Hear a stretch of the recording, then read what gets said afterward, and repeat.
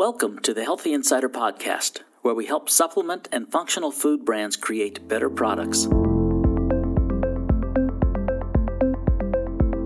Today's host is Todd Runstad, Senior Editor.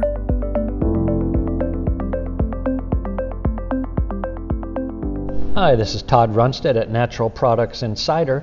I'm here with Michael McGuffin, President of the American Herbal Products Association. Michael, great days to be in the herbal products business, isn't it? Very good time to be in the botanicals business, yeah. Absolutely. So what strikes me about the botanical business is, continued growth year after year. We always see that happening. And then also what I find really interesting is the supplement industry always is concerned about how are we going to attract the new generation of shoppers.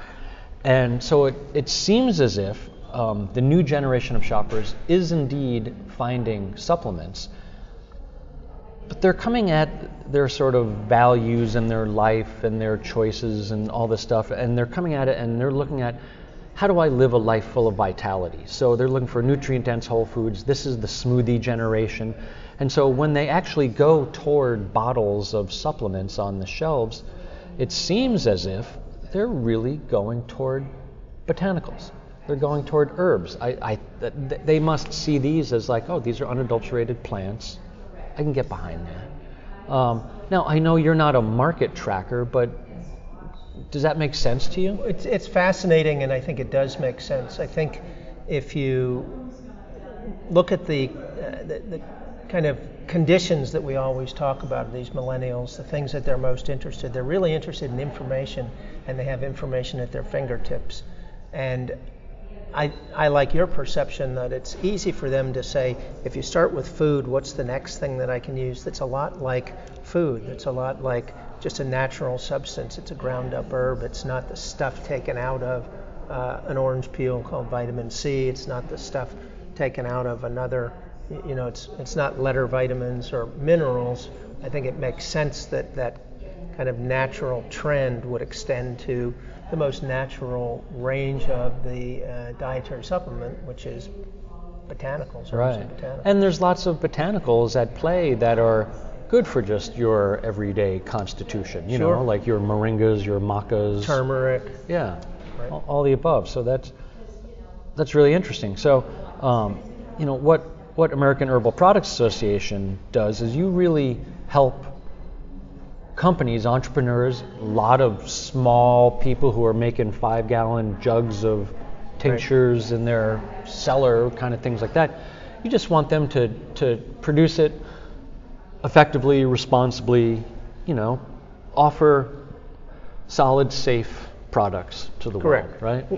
We focus our efforts in 3 primary areas. One is advocacy. We're working with the Food and Drug Administration on a regular basis, and with the Federal Trade Commission and the U.S. Fish and Wildlife and USDA National Organic Program. U.S. Fish and Wildlife? They are the just for wild crafting or stuff like that? They're the agency that has oversight on the Convention on International Trade in Endangered Species. There are 2 North American plants, golden seal and American ginseng, that are listed in CITES, and there are dozens of plants from India, China, and other parts of the world that come into the U.S. that are CITES listed.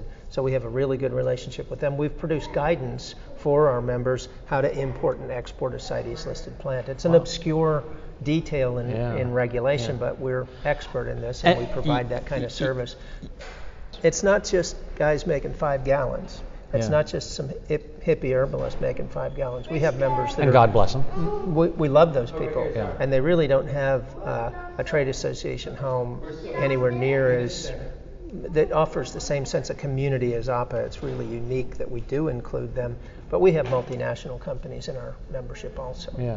So how do you talk to those 2 like vastly different markets, like a hippie in North Carolina and a multinational based in, Germany? It's funny, Todd, but I would say it has a lot to do with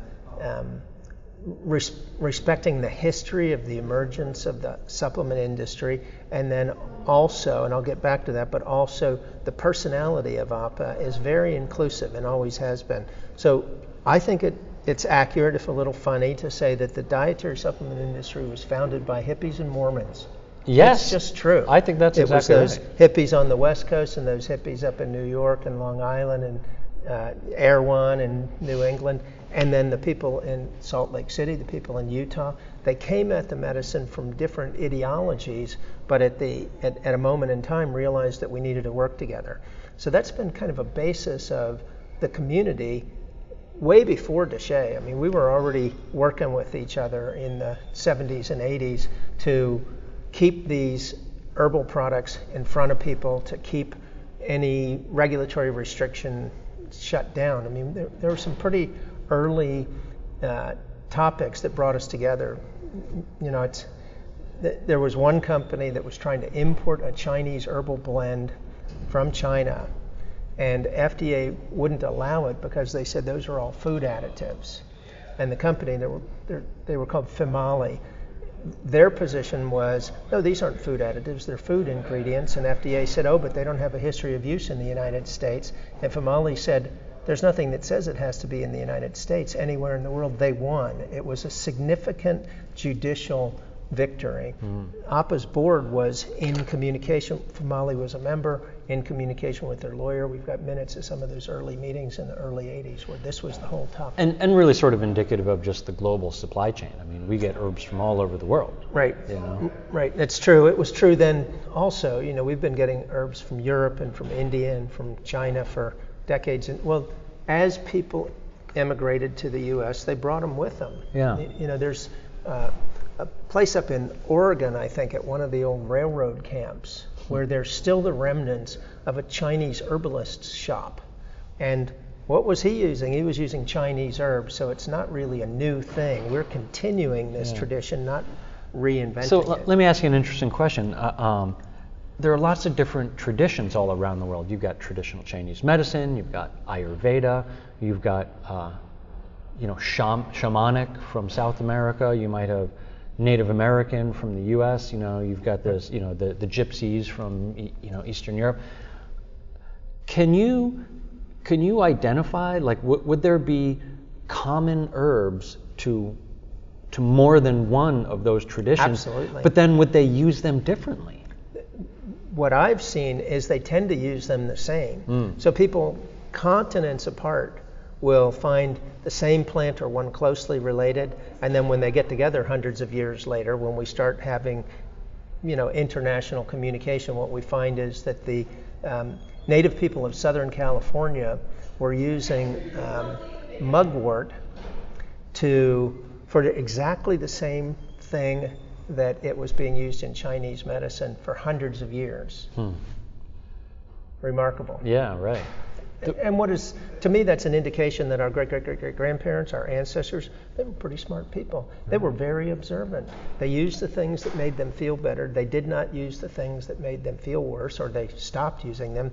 They learned not to put their hand in the fire twice for those that hurt them, and they learned to go back to the ones that helped them. And that rich tradition and the cultural treasures that still are available to us through the records that have been kept all over the world, as you said. And so humanity somehow has managed to stay alive for 10,000 years minus the last 50 since pharmaceuticals came in. How is that possible? Well, we're resilient people.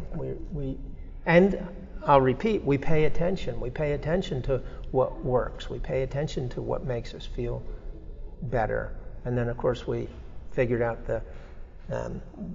how to move water in and out of our houses much more cleanly than we used to, and how to do the same thing in a surgery room than we used to. We did an awful lot of sanitation that made huge contributions to public health and longevity. Right. But in the meantime, we're still using the same herbs that our grandparents were using. Yeah, so traditional Chinese medicine, traditional that connotes some time deep in the past, modern American medicine. There's a big crossover. Yeah. And so isn't that interesting? And so it does, just because we have some new tools, some new pharmaceuticals or surgeries or what have you, there's still a value in that traditional herbal use, right. Just because people have observed and tested and learned, right. And they've seen, this can help for that. Right.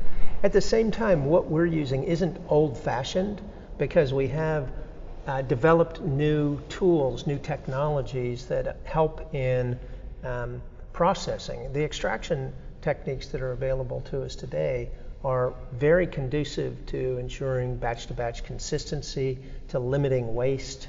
There's a whole developing concept of what's called green extraction, which is use non-toxic solvents and exhaust the material. By the time you compost it, it should essentially be cellulose. You've taken everything out of it. And that kind of modern technological approach, while still respecting the traditions and the knowledge that was gained before, has been a really significant move forward. And some of our member companies, Indena and Sabinsa and Euromed, that they're just making beautifully high quality, consistent batch-to-batch herbal products by bringing in these modern technologies and really thinking about how do we best serve consumers ultimately by giving them a high quality product. And part of it, I guess, is just like efficiencies. And so to that end, so much of the supplements industry is a waste stream product sort of world, where they used to just take cranberries for the juice, and then someone figured out, oh my God, there are these things called proanthocyanidins that are inside, and what if we do that? And then they discover it's for urinary tract infections. So is there anything new under the sun? Is the botanical industry just moving in terms of efficiencies and extraction and bioavailability, or are there new things that we have yet to discover before we burn down the rainforest? I think we continue to be curious, so we will continue to see new things. I mean, I said turmeric earlier. 10 years ago, nobody was talking about turmeric, and it's been used. I cook with it. My fingers are all yellow for days, a few times a month. But its emergence as a health-promoting supplement is kind of new. And then, of course, you can't have any conversation today about botanicals without talking about cannabis and the huge emergence of hemp. I find myself saying, 15 or 20 years ago, there was a pretty good burst of interest in echinacea, but not like this. And then there was St. John's wort, and that was a big flash, but not like this. And then there was kava, and that was really important, but not like this. We've never seen it. I've been in the herbal business since 1974. Never before have I seen anything like this. It doesn't seem to have an immediate, short-term end in sight. I know that there are some kind of concerns that it'll all fall apart shortly, but I don't hear that very often. Mostly what I see, and we saw some of these presentations here at the CRN conference, where they're projecting really significant growth. There's still a lot of work that needs to be done with regulators. USDA published its interim final rule a couple of weeks ago, and we're organizing people to comment on that. FDA was here, but didn't really give us a guide as to where they're going forward, but they need to go forward. Their primary mission to protect public health.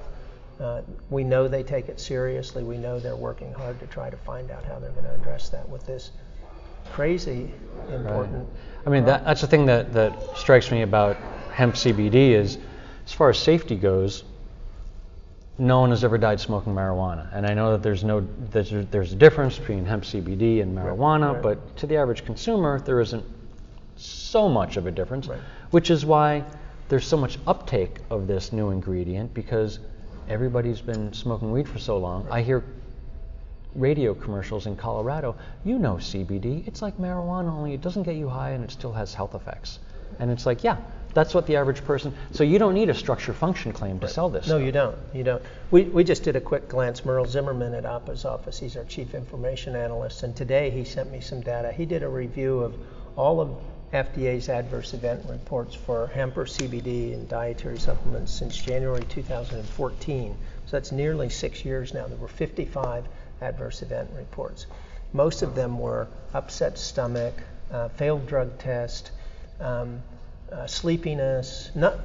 There were 2 deaths associated with CBD. One of them also included an adulterated kratom product, and the other one was also with something else. So the reasonable expectation of safety, that's the threshold we have to meet. It appears as if, in spite of the fact that we don't have any new dietary ingredient notifications, there's only one company talking about its grass self-affirmation. This is not a dangerous plant. I know that there are some concerns expressed mostly by FDA that if you take very large doses of pure CBD, there's a liver toxicity. FDA announced its public advisory against use by pregnant or nursing women recently. That's fine. We those protected populations, let's always be protective of those populations. But I certainly haven't seen anything to suggest that we've got some creeping and hidden danger. And then we should probably get back into that other room because Marilyn Barrett and Rick Kingston are going to give us some information about what they've learned about the safety of this ingredient right now. Let's take care of our pharmacognoscists as they take care of us. Michael, good talking to you. Thanks for being here. Thank you very much. All right. Thank you for listening to a Healthy Insider podcast, now available on Apple Podcasts or through Google Play. Subscribe now to never miss an episode.